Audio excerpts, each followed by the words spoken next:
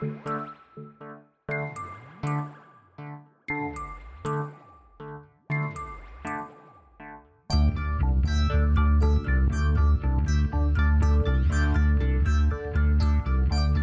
is Continuum Drag, a weekly podcast revisiting television sci-fi, fantasy, and everything in between. This week, Sleepwalkers, Episode 9.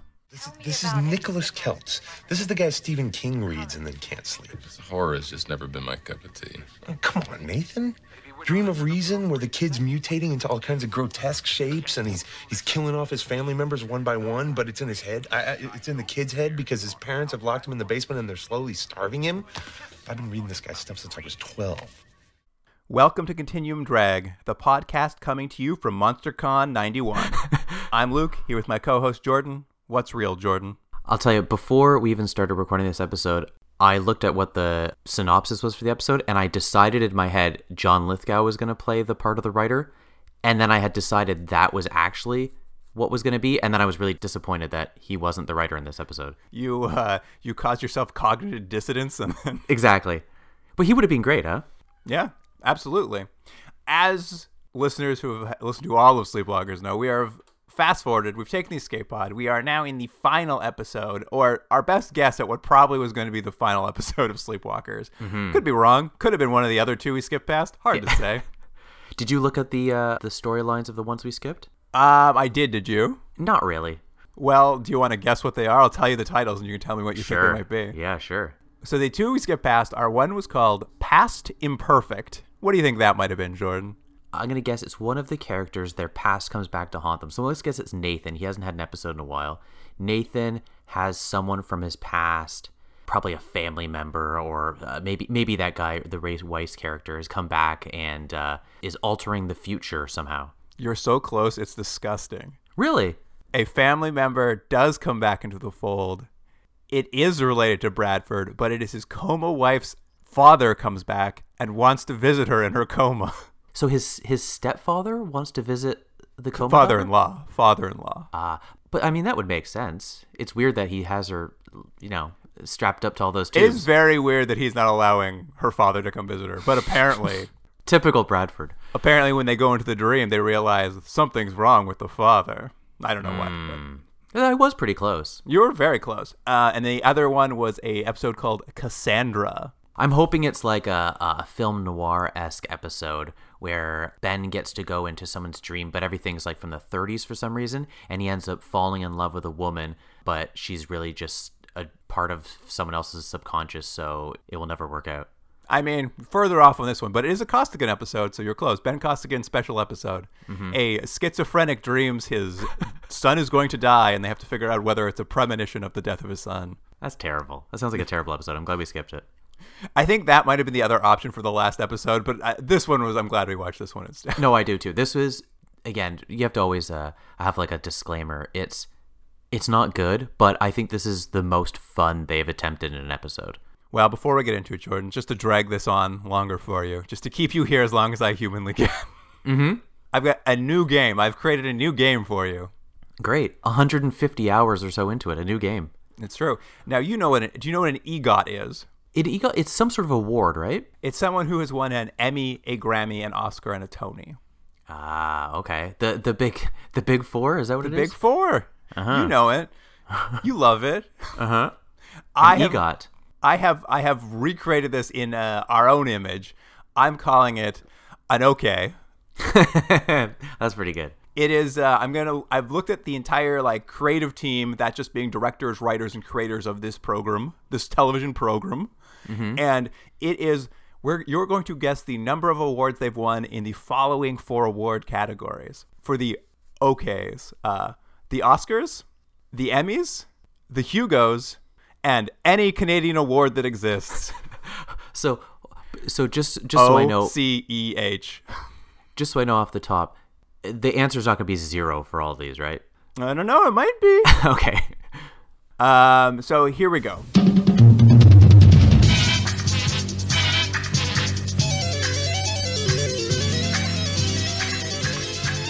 How many of the writers, directors, and creators of the show, how many Oscars between them do you think have been won? I'd love to say 0, but I'm going to guess 1. Any particular person you think might have won one? Or you're just hoping it's just one? I bet you someone in the writing category won an Oscar. All right. How many Emmys do you think have been won by this team? I'm going to say 2 Emmys, and I think a director and a writer have won an Emmy.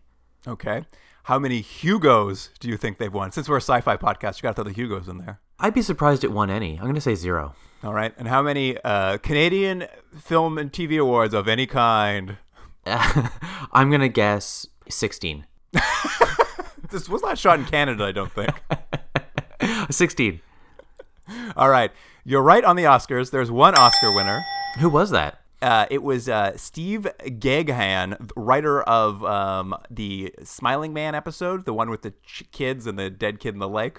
Wow. Humble beginnings. Won an Oscar for Traffic. Good for him. What a difference. Later wrote and directed Syriana. He has a huge career now. Wow. And he owes it all to Smiling Man. He owns it all to Smiling Man. Emmys, I believe you said 2? 2. Mm-hmm. There were 5 Emmys amongst this group. Wow. That Steve Gaghan had one for writing on NYPD Blue. Mm-hmm.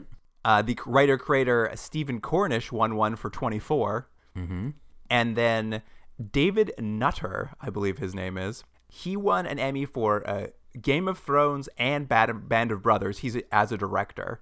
And I think someone else won one, but perhaps I didn't write it down. Anyway, 5 Emmys, whatever. Pretty good. Hugos, you said 0. 1 Hugo winner. I realized it's David Goyer, right? No, David Goyer never won a Hugo. It is that director David Nutter again for Game of Thrones once more. Oh, so that guy's the real standout star of this show. Well, director-wise for sure. I think the Oscar winner is probably the standout star. Fair enough. I did forget about that. And then Canadian award winners, not 16, my friend, only 2. One of the directors, Jeff Woolnut, he won 2 DGC Team Awards. I love how that's only really amusing to you and I. I mean, he basically shared an award with a whole bunch of people on the team of these 2 Canadian shows. One was Being Erica, and the other was a TV movie called Jack, about late politician Jack Layton. I don't remember the Jack movie, but I do remember Being Erica. And she showed up in a show, didn't she? The actress. Yes, she was in Bionic Woman. That's right. Yeah. But yes, you not bad. You got the Oscar. That's pretty good. It was the Canadian awards that I really whiffed on. I mean, if this was shot in Canada, 16 would be likely, but it wasn't. So you really were all over the place. It does feel like it was shot in Canada, though. Doesn't this feel like a classic Vancouver joint? I mean, it would make sense, but the scenery is not right. They didn't go to enough forests. Mm-hmm. Right. Oh, and one last thing. I was speaking to someone about this week, and I realized this show as a whole would have made one pretty decent episode of The X-Files. Like the idea that Mulder and Scully had to go into a dream to solve a case, you'd be like, that's a pretty good episode. But if you stretch it out to an entire series, you get Sleepwalkers. You know what I'm really interested in? Who on earth were you talking about this with? Just talking at The Office. You're just walking around. The show called Sleepwalkers from 1997. I keep thinking about it. It doesn't matter if I have the engagement. I just bring it up and go, I need to speak about this. And they just, the eyes gloss over, but it doesn't matter. Dead-faced coworker staring at you. That's right. It doesn't matter. I still get it out. All right, here's the IMDb summary for episode 9. I've seen it written in 2 different title versions. It's either subconscious or just subconscious. I wrote subconscious because that sounds funnier. It does sound funnier. And I think at some point in the episode, they do say subconscious, which I'm like, okay. A horror novelist has reoccurring nightmares of being killed by a monster from the book he's trying to finish writing. The team learns that another author already tried to finish it, only to end up killing himself. Yeah. Better synopsis than maybe what comes out of it, but intriguing. You're probably right. That is better. It just makes it sound like the book killed the guy, which is not the case. No. It's this weird entity. We start off at the spooky home of horror author Nicholas Keltz. Mm-hmm. Who, again, is not played by John Lithgow. No, he's basically modeled to be sort of a Stephen King, yeah. Like really popular horror novel. Though in this world, Stephen King does exist, and apparently Nicholas Keltz's books scare him so bad that Stephen King's even afraid of his novels. Yeah. Well, it's funny because they mention it, but when you hear later on, we're going to find out that Vincent is a big fan of his books. And when he sort of describes them, they sort of like, oh, this book and that book, they just sound like Goosebumps. Honestly, you wanted John Lithgow to be in this. I think they should have just gone and got Stephen King. Like, why not? You should have just gone for it. But the problem. He would have said, I'll do it under one condition. You have to do it in Maine. And they said, no, no way. We've got to shoot it at the Bangor airport. That's the only way we can do it. And there are a lot of allusions to Stephen King, because I think in this first scene we have him showing that he has writer's block, and I think what he in a very Shining-esque way, he's written over and over, "No rest for the weary." Yes, we got a little Shining nod on his typewriter. But yes, this is to say that Keltz is having trouble sleeping. Apparently, he can't get to REM sleep, which is affecting his ability to finish his novel he's working on, because as he says, all his stories essentially come from his dreams, to the extent that, in his dreams, he has a version of his home, a dream home, if you will, in which he will go down to his basement where his office is, and he will write his novels in his dreams. And when he wakes up, he will just transcribe the novels he's written in his dreams. So this is his creative process. He will go to sleep, write an entire novel in his dream, wake up, and transcribe that novel. Is it supposed to be that he wrote his entire novel? Because I get the idea that he's being inspired, he has some sort of weird dream, and then he, adjusts that and makes it into a book. But they do kind of imply that, or maybe more than imply that, he does do what you're doing. He just transposes what he's already written in his dream. But that's a long way to go. It is. I mean, I don't know if he writes the whole novel, but they do imply he types it up, or at least types up the concept in his dreams before he can write it in reality, which, you know what? Fine. One of the better ideas this show's attempted to push on me, but very funny. Mm-hmm. He takes a handful of pills now because it's time to try to go to bed. And as you said, there's allusions to Stephen King, but there's, they're just making every nod to you to let you know this guy knows horror, because he goes to lay down in bed and he picks up an H.P. Lovecraft book to read. Yeah. Lurker at the Threshold. Exactly, and soon he's dozing off into his this dream house I spoke of, complete with blood dripping from the walls, spooky noises everywhere. It's a real scary dream house. Is it that all of his dreams all the time take place in this house? 100. That's so weird. So he doesn't have any other normal dreams. They're always just in this That's house. What it is. He just always goes to his home because that's where he writes all his novels. It's so weird. Anyway, here's what I want you to imagine, Jordan. Imagine every night you go to bed and you wake up in your office and you do your work for the next day. I mean, I guess if you're just transposing, it's easy. But man, would you be desperate for something else, like a flying dream, anything? Yeah, you just wake up the next morning, then you go to work for real, and you just do the work you did in your dream the night before. It is funny. Anyway, he's in his dream house, in his dream. He's laying in bed, and a weird CG tentacle pops out from under the bed and starts to choke him, and he immediately wakes up, gasping for breath. And this is his problem, is every time he goes to bed, this tentacle tries to choke him out. I guess I still think it's weird that in his dream... So he goes to sleep in his bed reading the book. He immediately is in his dream state in the exact same bed reading the exact same book, but it's like he's still sleeping in his dream, though. I guess, why isn't he awake now? Do you know what I mean? His dream is him dreaming? He's got to wake up in the dream first, I guess. I don't know. It just is his dream. You think he would have some sort of moments of being lucid, because if that's his process of writing, he would be aware of what's happening. I just don't know if the rules make sense. Oh, okay, here's the thing. The rules don't make sense because it's sleepwalkers. But anyways, the point is the thing chokes him, and that's his problem. What I was impressed about this dream house they keep visiting is that no one referred to it as a memory palace the entire episode. Yeah. Anyway, it's been 42 days without REM sleep for him, REM sleep, if you will, to the people in the know. Not just REM sleep, just sleep about the band REM. Better dream. And he's worried that going this long without REM sleep could kill him, which, I don't know, maybe. I'm sure there's some sort of long-term psychological effects if you don't get a proper amount of sleep. So, I mean, there's something there. I don't know if it would kill you, but, I mean, we'll have to have some sleep doctors call in and tell us we're wrong. He now goes off to the Morpheus Institute, where you go if you have any sort of sleep issues. It's just a sleep clinic, basically, that I'm realizing now that the Morpheus Institute is just a sleep clinic. Oh, and they do confirm it's a hotel in this. I mean, I know we had talked about it before. I wasn't sure if it actually was, but they do say in this explicitly, this is a converted hotel, which is kind of an interesting idea for their home base, but there's no real explanation of why they have this or how they obtained it. It's just hey, Ghostbusters have an old firehouse. They have an old hotel. You're like, okay. I mean, it just goes back to how badly executed that pilot was. Like, what a Yeah, great fodder I mean- for a pilot. What a great way to lead you into this team. Let's not, though. Yeah. Yeah. So anyways, it doesn't really matter, but they do explicitly state this is a hotel. He's there. He's getting interviewed about these nightmares he's having at the hotel, the Morpheus Institute, if you will.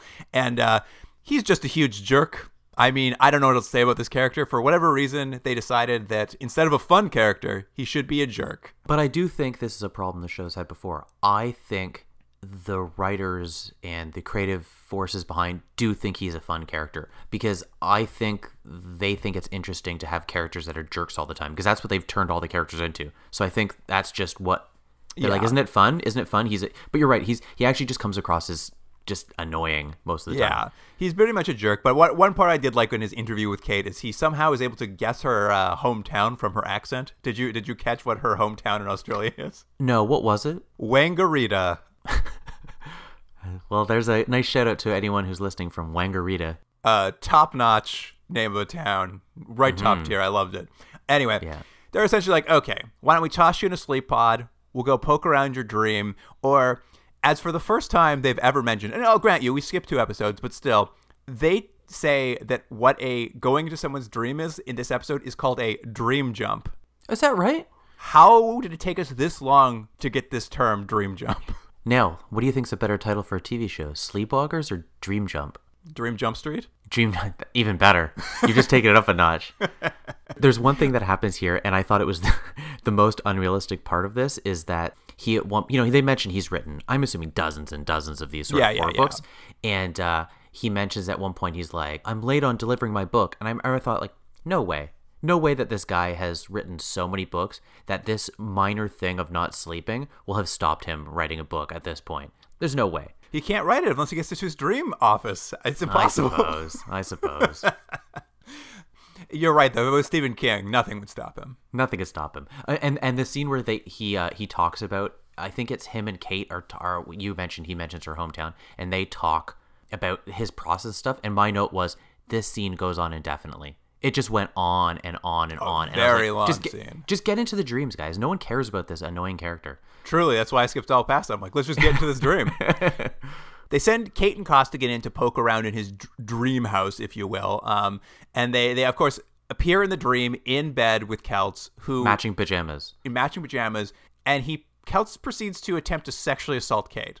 Immediately. Yeah, and again, it's that sort of, I mean, do you write it off of the time period of that's just, it's sort of funny, but man, did Naomi Watts get a raw deal with her character. She's either condescended to or they make sexual passes to her. That's what her character's there for. It was, I mean, they play it off as a joke, like Costigan appears next to them and he's like, don't do it. And they're all like, ha, ha, ha, ha, ha. But I'm like, first of all, obviously it's a sign of the time, but I'm just like, end this dream sequence now. This man is no longer welcome at your business. You just kick him out and he's on his own. There's like, can you imagine that was the episode? They set it up in one way and then they go, you know what, forget it. We're not doing work with you. And the rest of the episode is just them going to, like, they go for Mexican food or something. Yeah, you can't treat our employees this way. HR we're going to be filing a complaint against you with the police.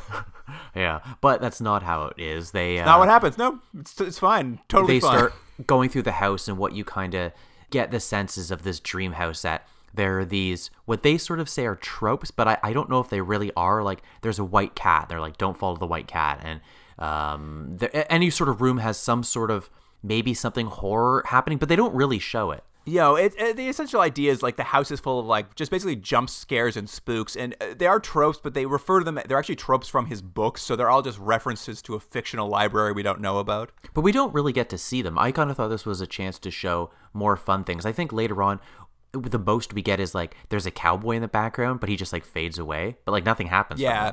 I think they opened a basement door and a man with an axe is there for a hot second. I did think we were going to get a full haunted house episode in this, which I was like, the great idea for this show, but they never really commit to it.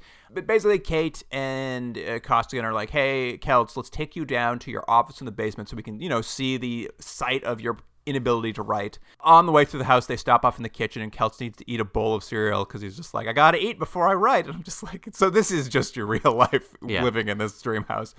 And when he starts eating this bowl of cereal, a tentacle bursts out of the cereal and starts choking him, and they're ejected from the dream. Yeah, and then so they come out of the dream and they explain that he wasn't breathing properly, and I think they say his body was experiencing obstruction apnea. Yes. They're basically, Bradford rules the whole case a case of sleep apnea brought on by his obesity. Yeah, and there's at least 2 scenes where he's like, so you probably need a CPAP machine, and the guy, what's the writer's name in this? Kelts. Yeah, and Kelts is like, no, I don't want to wear it, and then Bradford's like, you got to wear it, and then he's like, no, and then Brad's like, you should wear it. And it's just like, this is his solution? So his solution is actually they're just a sleep clinic. Yeah, 100%. And he has a sleep apnea machine at his house. We see it in the first scene. Essentially, what he does is Kelts makes an argument that he's always had sleep apnea. These dreams are unrelated to that sleep apnea that he currently has. It's funny, though. You think their business, they would constantly be pushing people into maybe seeing more symbolism that is actually there to keep their business afloat, but it seems like it's the opposite. Nathan never seems to want a client. He wants to get them out at the door as fast as possible. I'm like, what else are you doing with your day, Nathan? Just going back to the coma with your wife? Yeah, that's exactly. He's like, I gotta go visit my wife in her coma. her father's there. There's something sketchy happening. I left that other episode to pop into this one. Anyway, so they decide, since they're in a hotel, why doesn't Kelts spend the night at their office? Because I guess we've seen clues to this, but clearly, like, clients can sleep over in their hotel office. I mean, it's one of those weird things that they imply that they can sleep over, but the only person who will be monitoring is Vincent. So apparently Vincent has to do 2 shifts in a row. He does the day shift, and then he also has to stay overnight if someone wants to stay there. So he's got a raw deal. But it's really I feel a like point Vincent that lives there. the point is that we know earlier on that he's a big fan of this writer. No one else Huge seems to Kelts care. fan. Yeah, Huge and Kelts so fan. he's sort of like a little starstruck, but this is their moment to bond and chat over. I think they like drink whiskey and smoke cigars or something like that. Yeah, and they just have huge nerd talk, horror nerd talk. They're just talking about every horror movie on Earth, and they really hit it off because the next day, when it's time to go back into Kelts' dream, I guess he convinced Bradford to not put him on a sleep apnea machine. He requests that Vincent do the dream jump with them this time. Yeah, and I thought this didn't really make sense, even for a show that doesn't make a lot of sense, because Vincent sort of protested a little bit that I'm the technical guy. I'm really the only one who knows how to run this machinery. And Nathan's like, nah, I can do it. But the argument that Nathan makes is that you know horror, so thus you are an expert. You should go in. But it's like, but does that make sense for their other cases? There's a murderer. There weren't like, Kate, you've murdered someone before, so you're an expert in murder. Like it's like, I know why they want to have him because they have this something fun to do with the character. But in terms of their world, you've already established he's the only one who runs the machine. So why would he go in? Well, it is just for the fun of it. And I will say, when they said Vincent was going to the dream, I'm like, great, fun actor. Like, let's get him some screen time. But I believe what he says, too, is he's like, I built this machine. I never use it. And I was just like, well, how would you know it works? Anyways, as you said, the point is just that to have this sort of somewhat fish out of water moment because he doesn't go on these missions. Yeah. And it's great. Once they get into Kelts' dream, Vincent loves it. He can't believe how real it is in the dream. He's never been inside one before. He's only looked at the like EKG readings. He's loving it. He loves it in the dream. Mm-hmm. He doesn't know what he's been missing out on. And Nathan comes along as well. Are they wearing matching pajamas this time, though? No, I believe they are in their own clothes this time. Right. Did you notice also on this trip, because it is Vincent and Nathan on the trip, Nathan gets the data glove? So apparently Kate's not the only one who can use it? Yeah, it's funny because in the last couple episodes, we noticed that no one had been using the glove, but this time Nathan does it too. So now we've taken away, he won't let her... Kate talk about any symbolism, and he's also taken away the one real thing she has, which is the power glove. He's just working to get her out of the business. Mm-hmm. Anyway, they wander through the house. They see all this like symbolism from his other dreams or his other books rather, and Vincent recognizes them all, so he kind of knows all things. He's like, in all your books you say don't follow the cat, but if we want to find out the way to your nightmare, we better follow that cat. And they follow the cat to a bookcase, and on the bookcase, Vincent and Kelts are really jiving. They're like, hey, check out that Hardy Boys book on your bookcase. You know what happens in Hardy Boys books? You pull the book, a secret staircase opens. And yeah, and they do. They find a staircase to the basement. Yeah, and it's a really long staircase. It sort of has a little bit of that like dream logic where it's like much bigger than you would imagine. But They come down to the basement. You see that it's set up with a typewriter, sort of almost like a circular sort of basement with like bookcases, and like it's very like 1950s looking kind of writing room. But that's the first clue, Jordan. There's not a typewriter on his desk. There's a computer. Oh, that's and he right. never You're right, writes you're on right. anything but a typewriter. You're right. I pull back my argument. What does this mean, we wonder, the audience sitting at home. Yeah, the audience is gripped not, to our seats. They're not wondering. No one cares. And they look over, and the cat is now in the basement with them, standing on a huge stone well with a sheet of paper floating above the opening of the well. And they go over and have a look at this piece of paper, and on it is just written Walter Hislop, Jenkins Grove.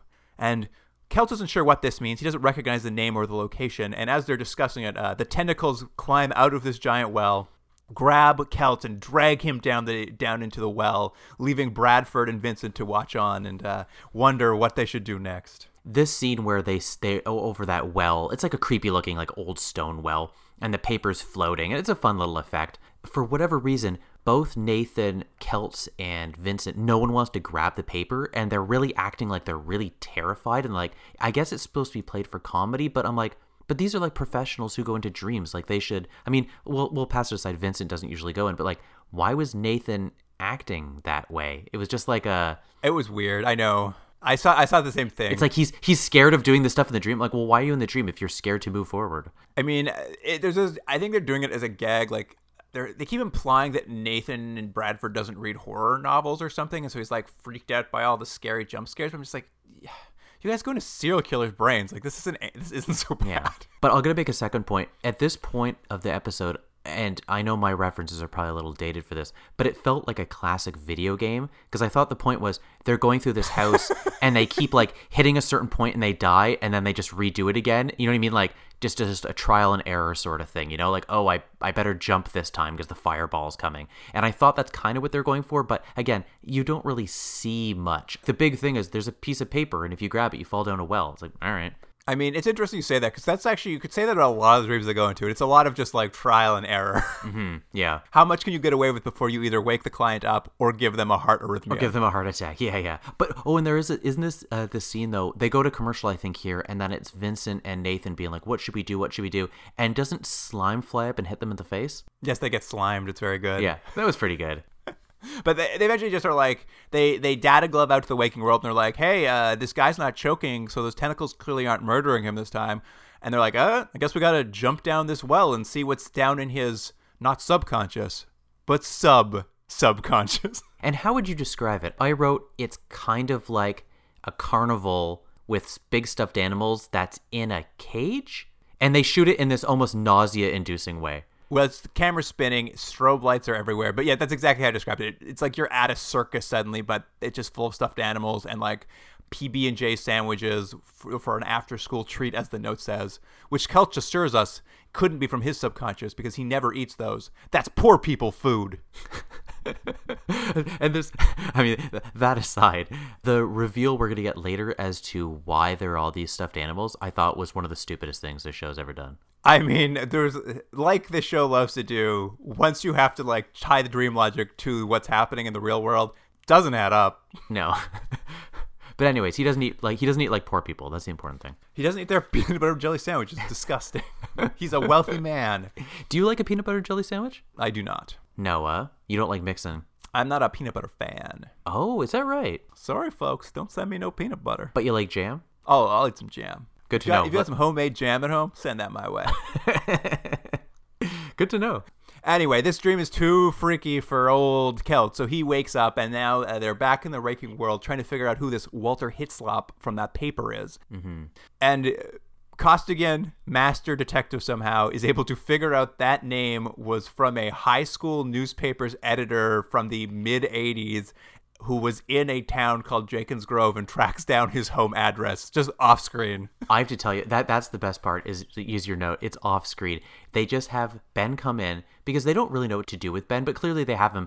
Slowly he seems to be at least the person who is connecting these disparate bits of information to solve things somehow. But he just walks in with a piece of paper, just like shows it to them as like, solved it. And you're like, whoa, okay. You would think that would have been maybe something we'd have seen, but nope. No, don't worry about it. I mean, I was trying to think back to like 1997. I'm like, I guess you could have maybe used the internet, but it wouldn't have been as easy as today. No. He's clearly has some. You know, we made fun of how they hired him, but clearly he has some skills that he's bringing to the team. Listen, blind hire, but it worked out. Mm-hmm. Anyway, they head off to this house of a Walter Hislop off in Jenkins County. And when they arrive there, they meet his crazy old mother, who has this big old Great Dane, who we didn't discuss it, but that Great Dane appeared in the dream as a toy. So it's our first clue that maybe these are connected. I know this, you get the sense right off the bat that this older lady maybe has been living by herself for a long time and maybe is not in the healthiest mental state.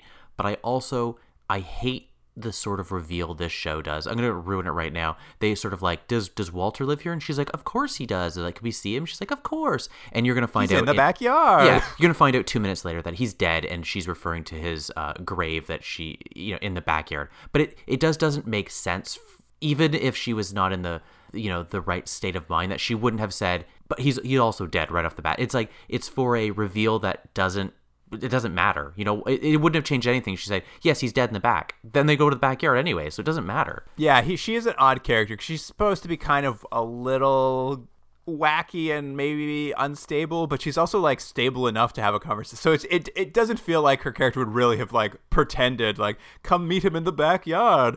He's dead. Yeah, and I should also mention the stuffed animals we just mentioned a couple minutes ago. For no explanation, and they never draw attention to it, her back porch essentially is just filled with big stuffed animals that I guess she is sewing, maybe? Anyways, they're there. There's no explanation for it. It's just like, oh, remember you saw those earlier? That's why they're there. You know what's funny, though? The staff of the Morphe Institute don't seem to notice them. No, they just walk by them. That's what's funny. It's like they walk out the backyard and start walking towards where she shows them where the grave is. And just in the background, you see like 6 or 7 of these brightly colored, like human-sized stuffed animals. If you had just been in that nightmare dream and then you see this dog, which you just saw in the dream, and then all these stuffed animals, you'd immediately be freaking out. You'd be like, what is happening? Not them, though. They're pros. They're pros. At any rate, she knows Celts because her son was a huge fan, and to the point where he wanted to be a writer himself. And she mentions to Celts, like, don't you remember reading my son's manuscript? He gave it to you at a horror convention he met you at. And in fact, he still has the rejection letter you sent him framed on his wall, although clearly it's sent by an assistant. Yeah, and I actually thought this was a pretty good moment for a not very good show, of the idea that had some sense of realism to it. This guy, who's probably not a very good writer, has gone through not the right avenue to try to give his hero a book, and the bad things have happened because of that, and the mom still sort of was like, it's a good book, and maybe you read it, and you liked it, because she was supportive of her son. Yeah, and to Celts' credit too, he's just like, it could have happened. I get hundreds of manuscripts, and I don't read them because I don't want to get sued. So he's just like, I don't normally do that, and he's just like, do you have a copy of his old manuscript laying around? And she's like, not only do I have a copy, I have 7, because when we cut back to the Morphe Institute, literally everybody has a copy of this manuscript they're reading. Yeah, but well, here's the funny thing.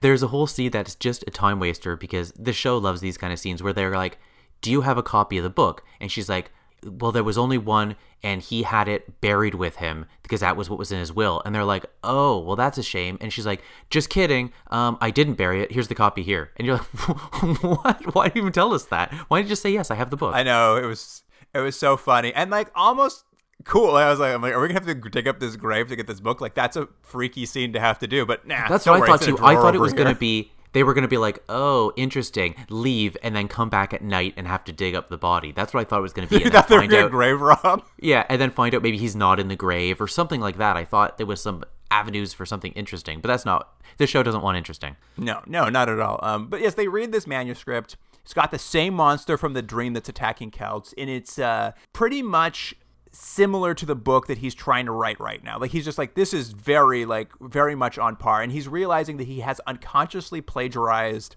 a manuscript that he must have read several years ago, but really doesn't remember. It's kind of been dredged up, and he started writing this thing. So clearly these dreams are related to this manuscript he read and now is accidentally plagiarizing. Yeah. But they reached the biggest problem in that they don't know how to stop the monster in his dreams because the manuscript has no ending, Jordan. No ending. But does this make sense at all? It's his subconscious. So why would he need to have an ending from someone else's brain?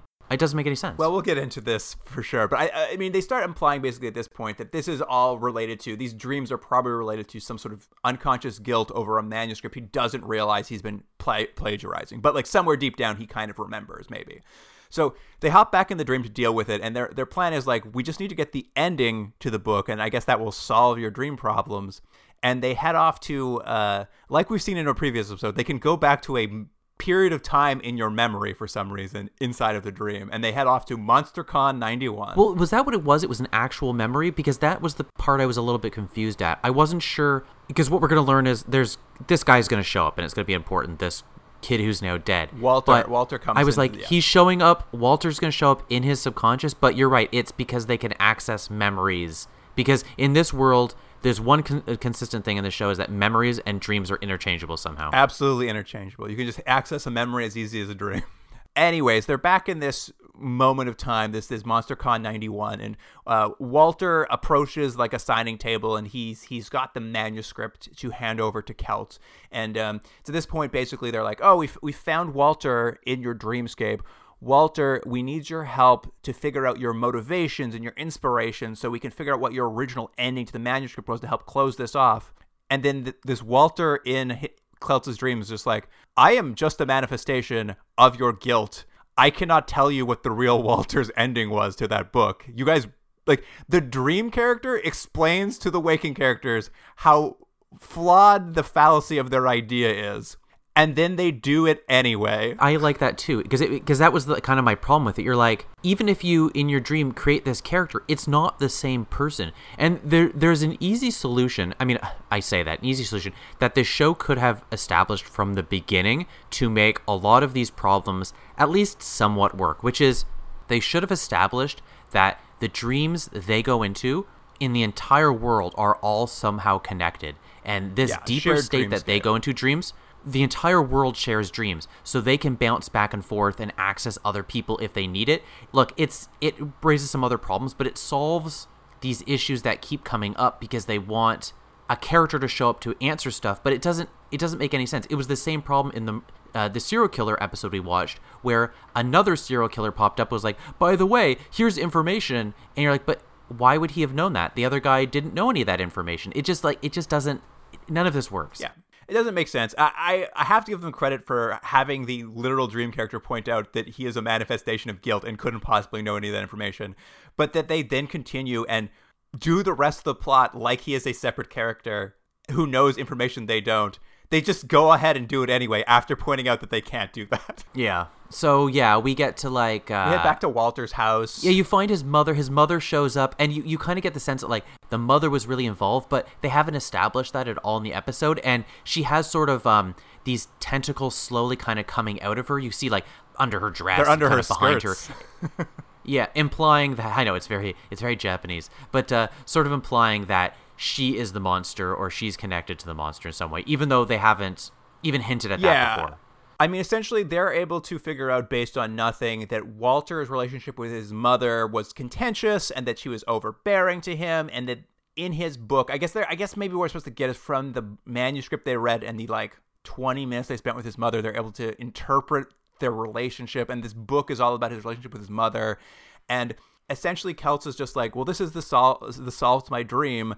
And he takes the Walter character aside and he explains to him, he's just like, a writer can be a son of a bitch to anybody he wants, but not to his mother. You need to go apologize to your mother to solve all my problems. Yeah, and then Walter's like, okay, I'll make you a deal. I'll kind of pretend to forgive my mother if you finish my book for me. And Kelts is like, deal. Good deal. So we get a scene where this fictitious Walter character goes and hugs and tells his fictitious mother dream character that he loves her.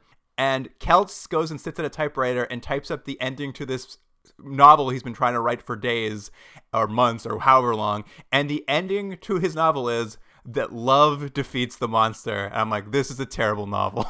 Yeah. Well, I mean, they never said he had to finish it in a way that was good. He just That's just true. finish it. But essentially what's happened is by confronting his guilt and then also providing closure to two dream characters that are in his own subconscious that don't help the real characters who were once alive. His dream problem is solved, and we see him sleeping in his dream pod with the Morpheus staff standing over him. They're like, he's been asleep for 10 hours. He's finally getting that REM sleep he needs. End scene. Roll credits. That's the episode. And my last note was, dumb episode, but at least it wasn't a drag. You know what? It honestly could have been, even with the like insane dream logic of it, if Counts weren't quite the jerk they wrote him as, it could have been a really fun episode. But they constantly like sour the milk. Like it's a fun idea, almost fun, not well executed, but almost fun executed. But just because they've made that Celts character so unlikable, it's like, why? Like, it's tough to really commit to the episode.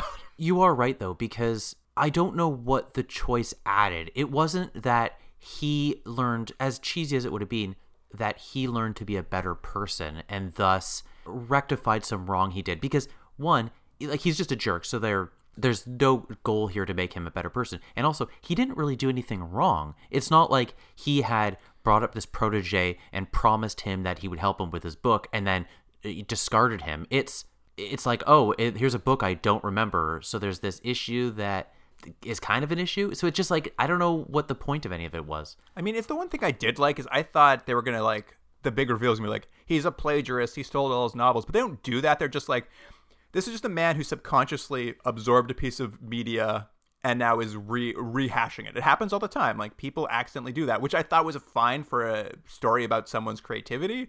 It just never really connected properly. Yeah. I mean, really what would have been fun is just to have gone into a horror house and, like you said, it just be like a fun house. That'd be the most fun part of this episode. If you're not going to make any logic sense, why not just have fun with it? Well, let's just rate this then. It seems like we're ready to go. Jordan, what do you want to give Subconscious? Not a great episode, but for this show, at least it had a semblance of fun and it wasn't as dour as normal, even if it didn't really work. So I'm going to be generous. I'm going to give it a 5 out of 10. 5 out of 10. I mean, I feel the same way. It's probably the best episode they've managed to accomplish. You're probably right, yeah. If you ignore the fact that one episode with the man with multiple personalities was the most insane episode, which made it funner than this one. But unfortunately, it really is that Celts character. They made him so unlikable, but also, like, I had to cheer for him. And, like, you're right, he doesn't learn anything at the end of the story. In fact, at the end of the story, he states, I'm allowed to be an asshole because I am rich and a writer. I'm like, that's not true. Yeah. Would it have solved it if John Lithgow was playing him? It would have softened it, for sure. I will give it to this actor. That actor did a great job. I really like that actor doing that role. Yeah, I agree. But, still tough role. I'm gonna go to a 4.5. 4.5. I'll acknowledge that it's the best they've ever done. So I think our rating for this show has gone up slightly after these two. We're probably closer to a 4 now, at a 4 to 10. Do you want to find out? Yeah, let's find out. Let's punch it in.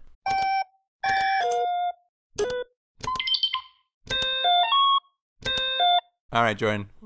The final rating for Sleepwalkers is 3.87.